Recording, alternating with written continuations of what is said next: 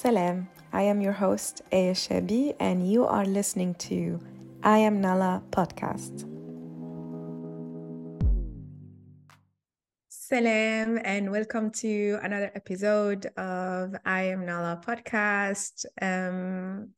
This one was very special. I had a sit down during Nala Femme Summit, which is our annual biggest event of the year.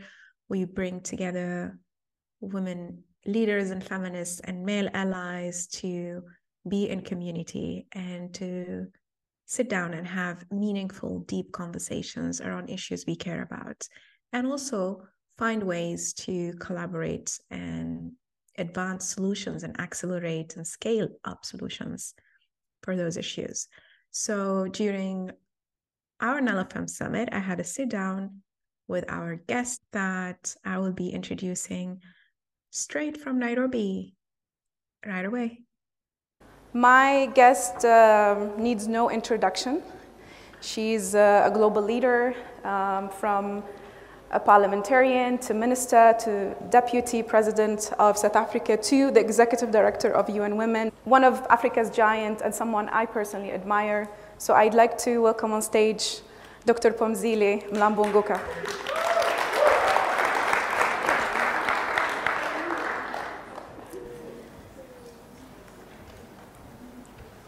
I like to call her Mama Phumzile, so that's how I'm going to go. I would like us to move through the global to regional to national to personal. So I'm going to have already 4 questions. I'm going to try to keep on time. It's 3:30. I remember when I was at the African Union, we convened a forum with the chairperson of the African Union Commission, and we did a motion. It was 500 young people. We put a motion to the House, and we said, the African Union is irrelevant to young people today. And there was a group arguing for, a group arguing against, and obviously the group arguing for won, because they hit all the points: corruption, dictatorship, human rights violations, young people being excluded. And I want to ask that question on a global stage. Is the United Nations and multilateral systems that you have operated in for a while irrelevant to our generation? Firstly, let me start by congratulating Nala for being 2. And doing it in such a grand and impressive way. When I grow up, I want to be you.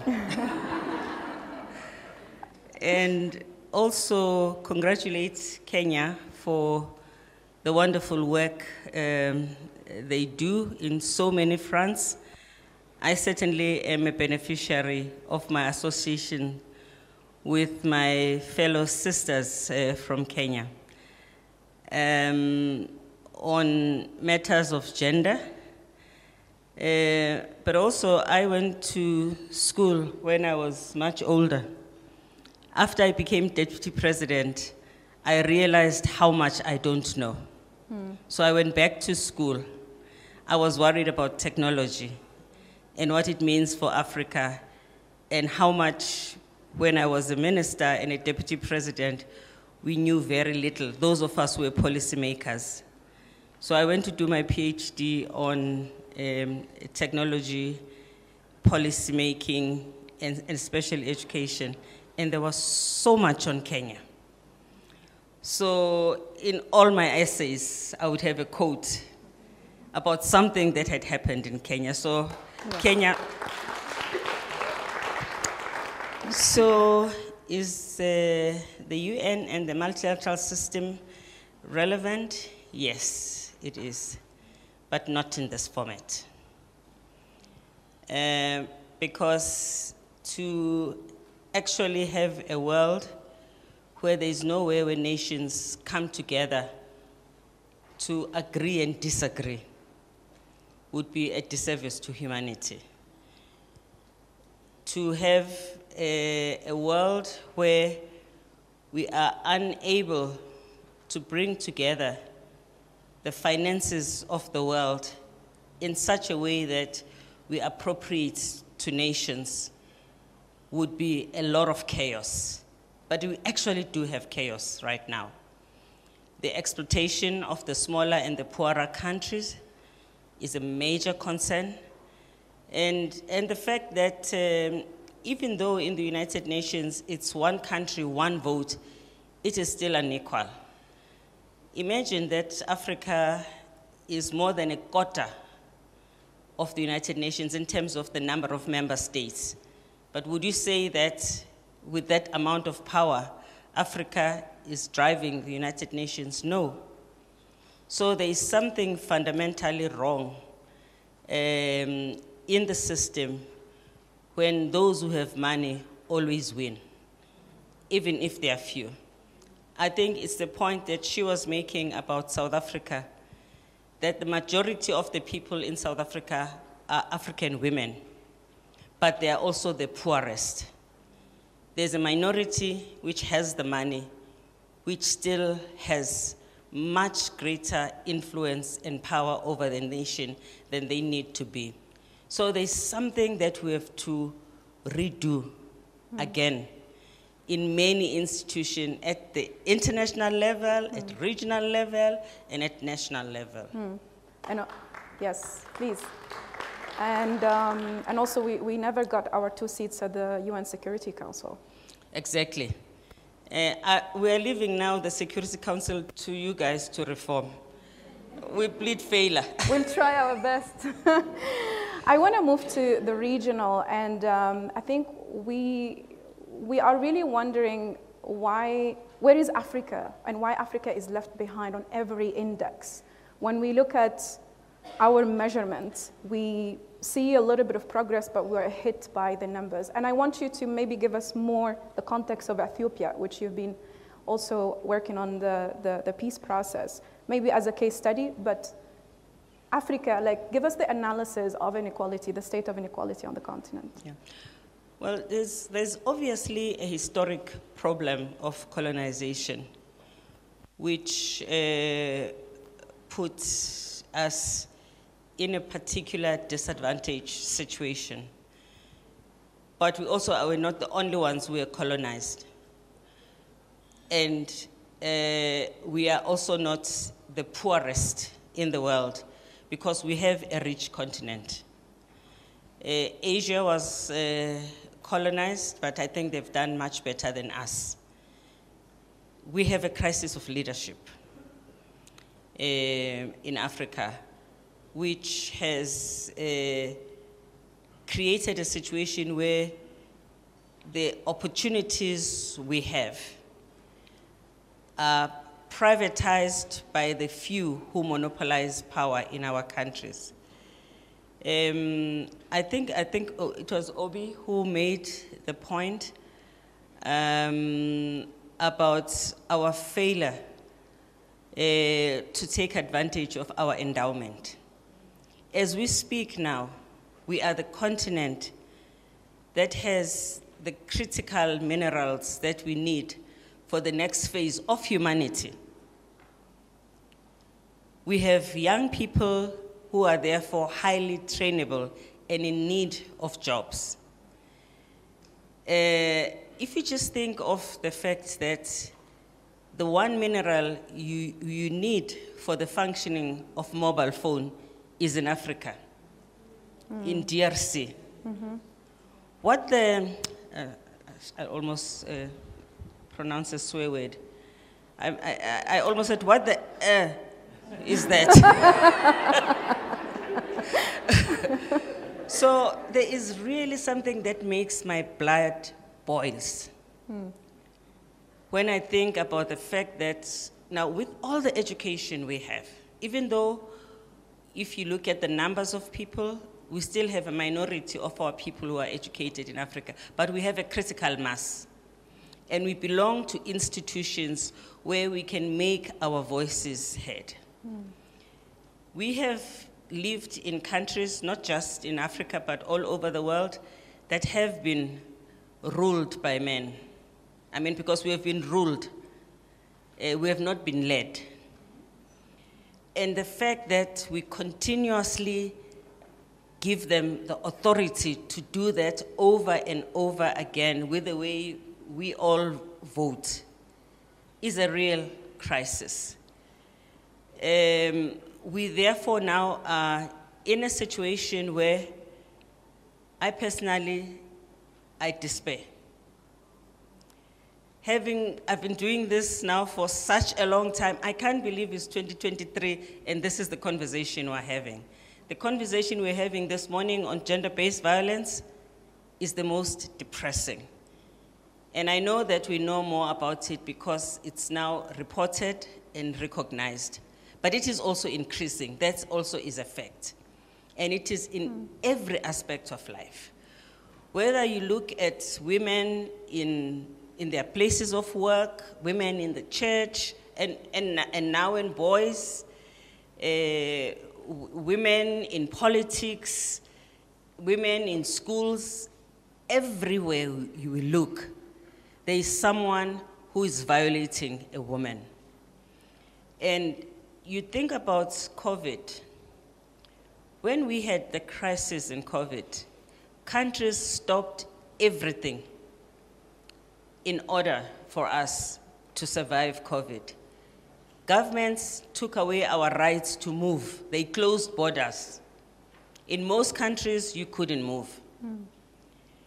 They mobilized health workers who worked day and night at risk to themselves.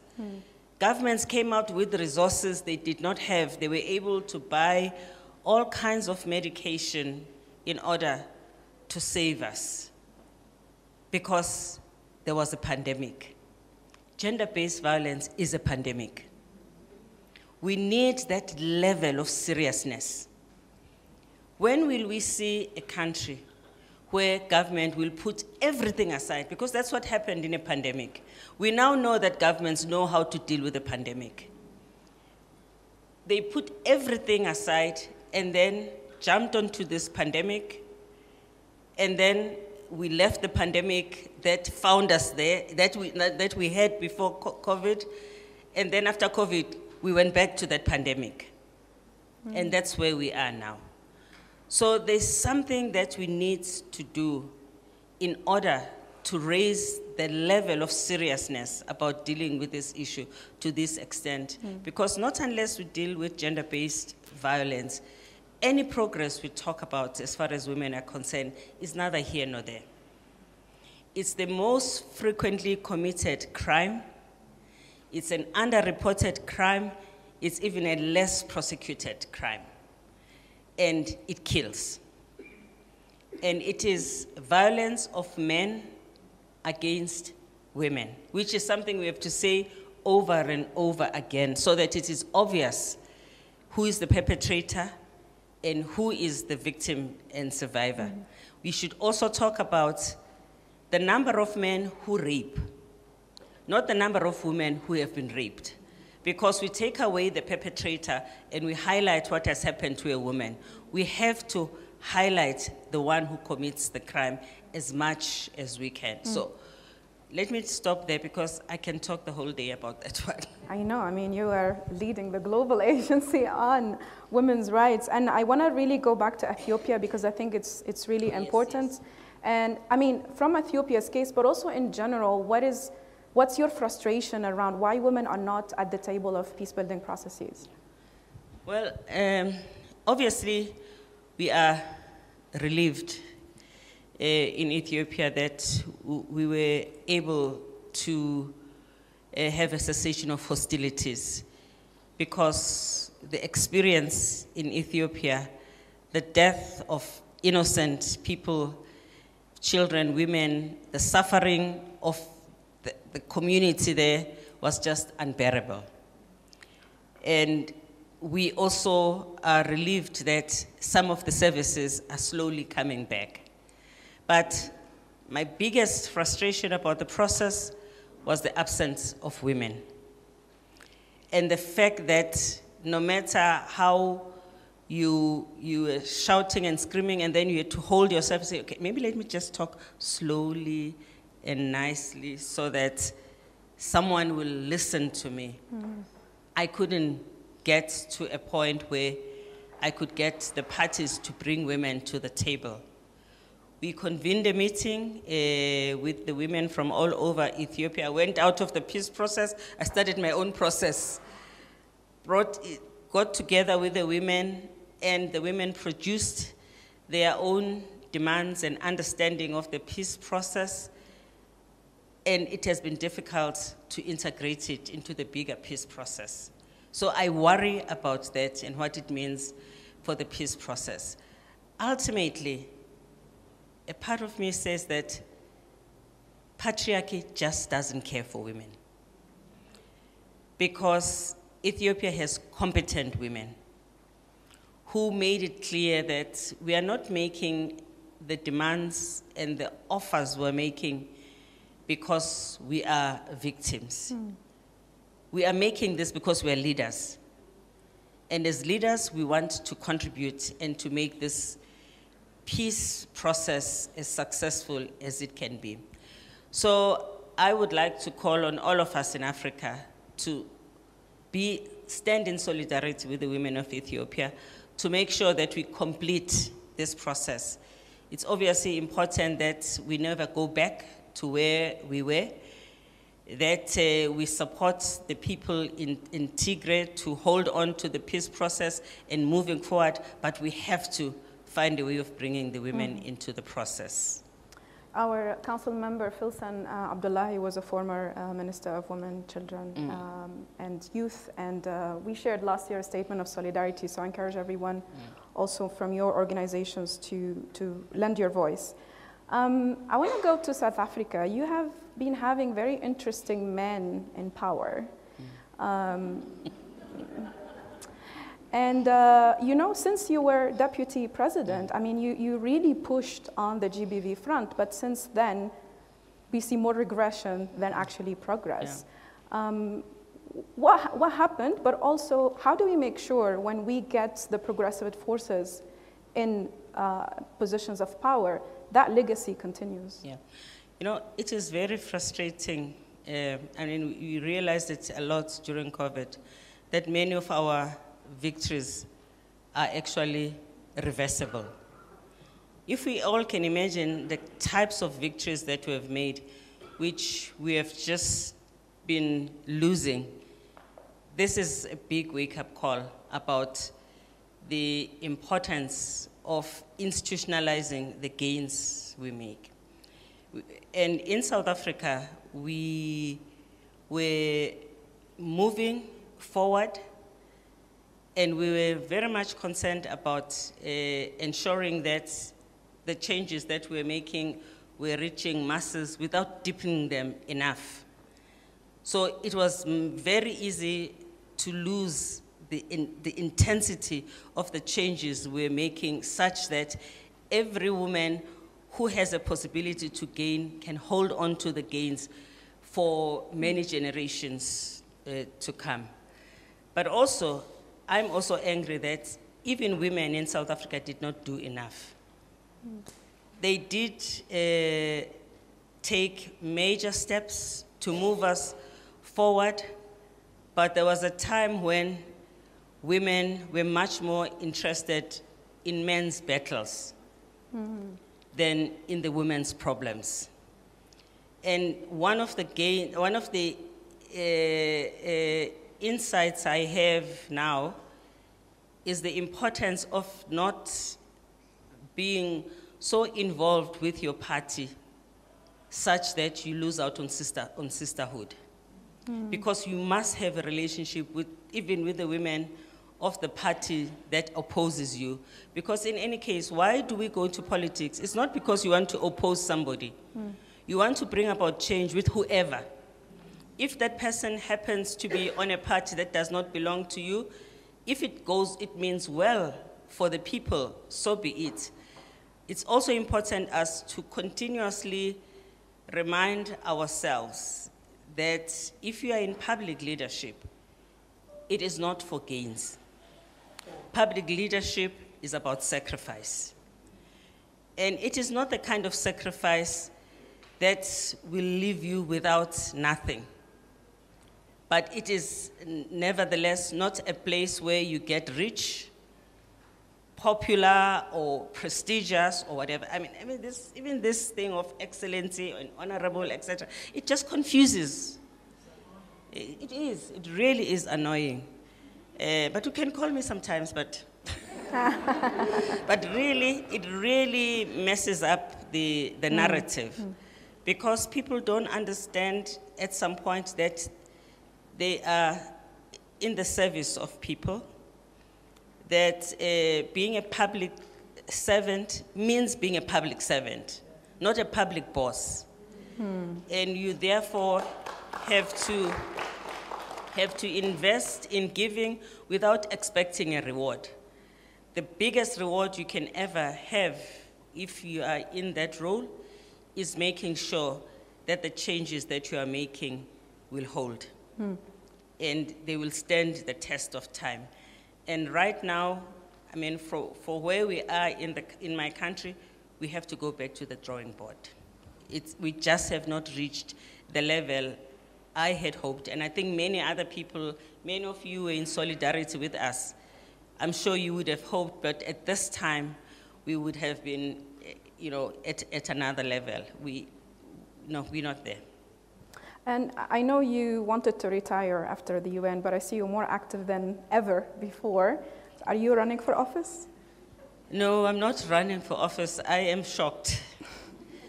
Because, I expected that when I came back from the UN, I was going to my country just to be a gogo.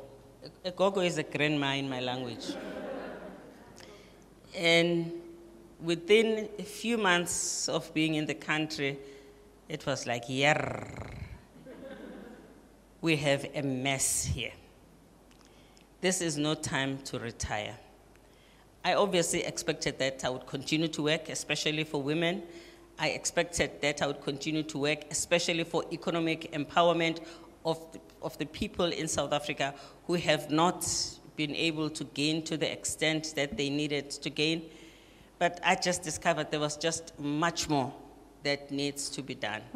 So I am not managing to retire. Yes, I retired, but I'm not tired, as some say. But that suggests that you therefore have to keep on going. Right now, I just don't know how this is going to end. But I just know that it's not possible to sit back. And I think we also don't want to leave you with a mess, because you have a responsibility to take the world forward. But surely, you should be standing on shoulders that are stronger so that you can see much further. I think this time we don't need you as deputy president, we need you as president. Don't we agree? So I want to, because I see the clock ticking, I want to ask more individual questions. I mean, when I get really exhausted, at the edge of giving up this fight, I look at the social media of Mama Phumzile, the social media of Dr. Obi. I'm like, girl, get it together and get up and do it. This balance of keeping moving, and I think in Council Retreat we talked about resilience, the resilience that your generation have. I feel that because of the environment we live in, because of the food we're eating, because of the urbanization, we're getting more and more fragile bodies to fit in the earth that we live in right now. What would be your advice and your experience?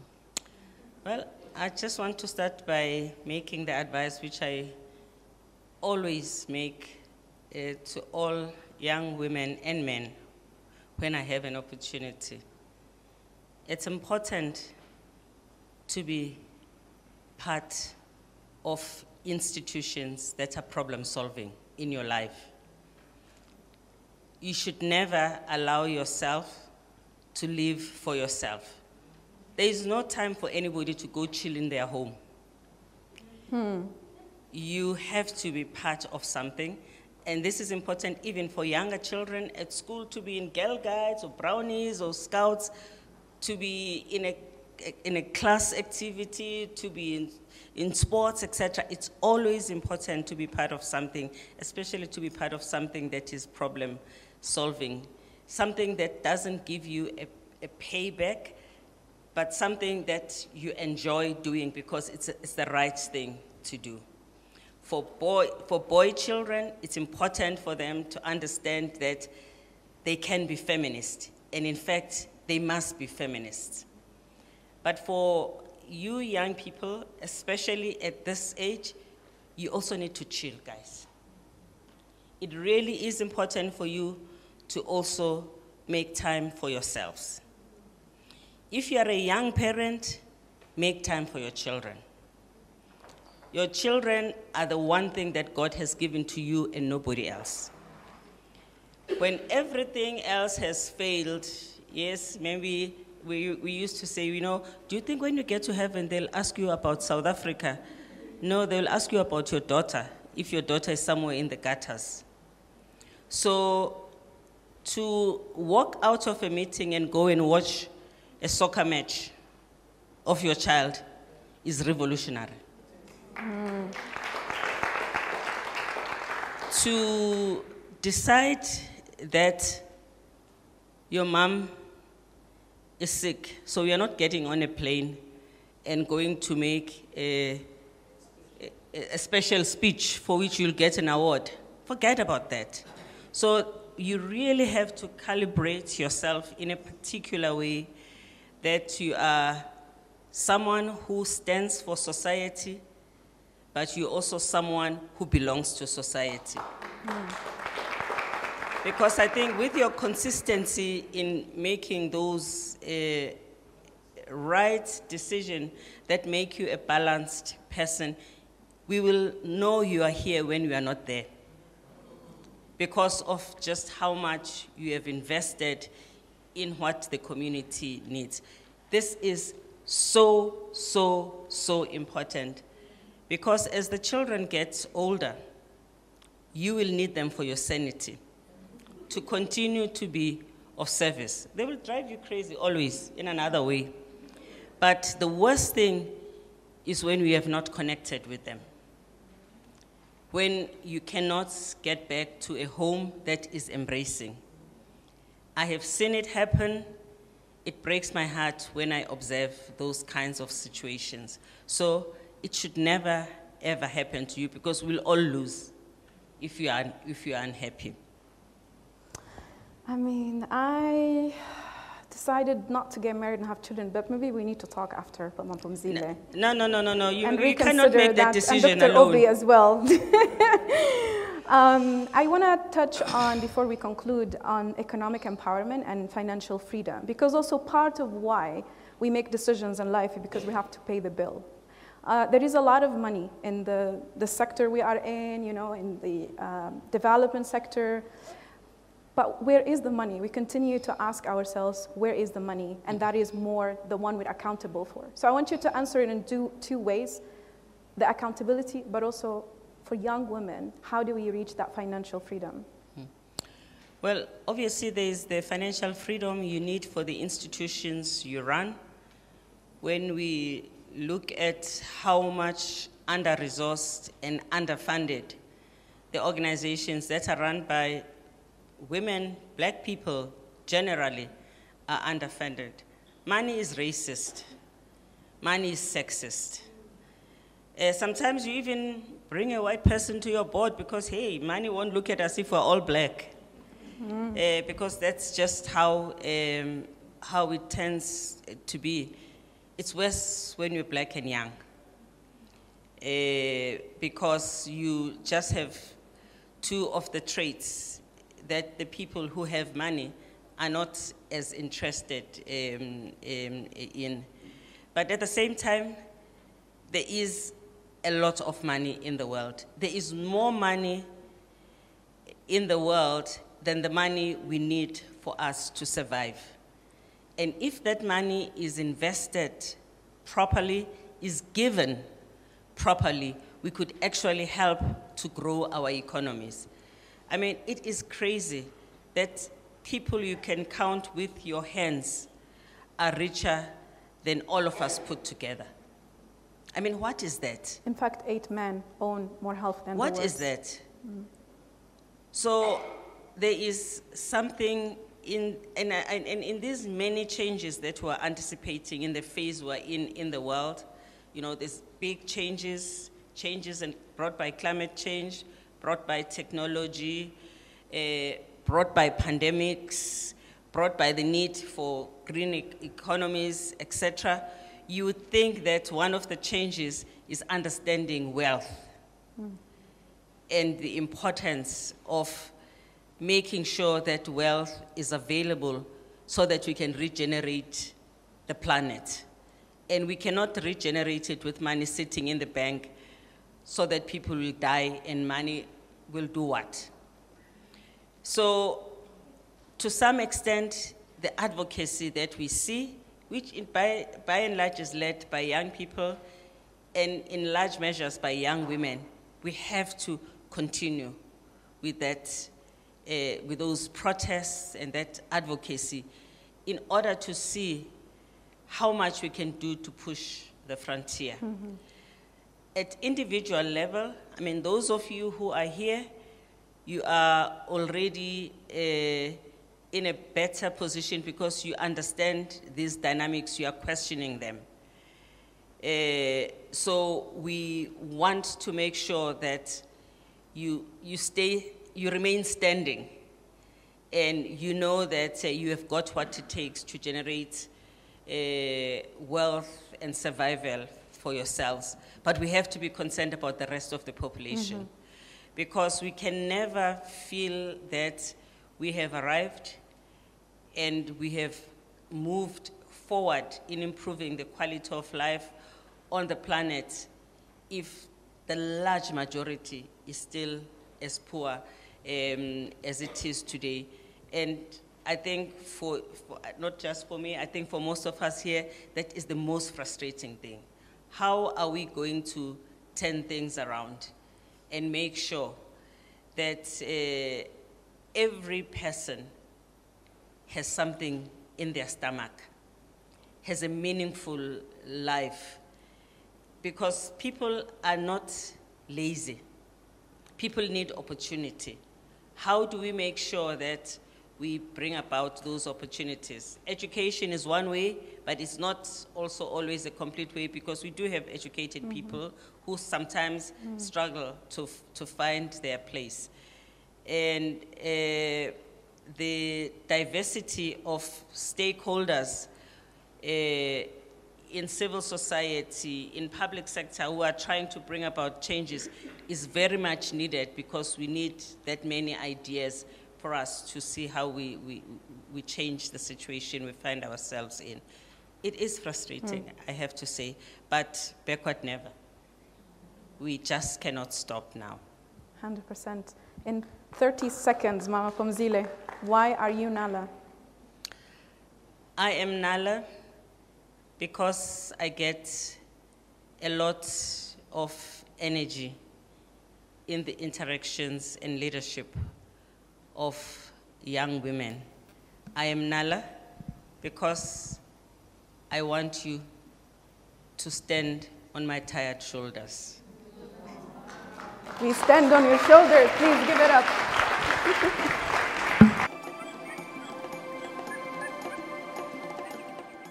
To learn more, visit our website nalafem.org. Follow us on social media at nalafem and IG account at I Am Nala Podcast.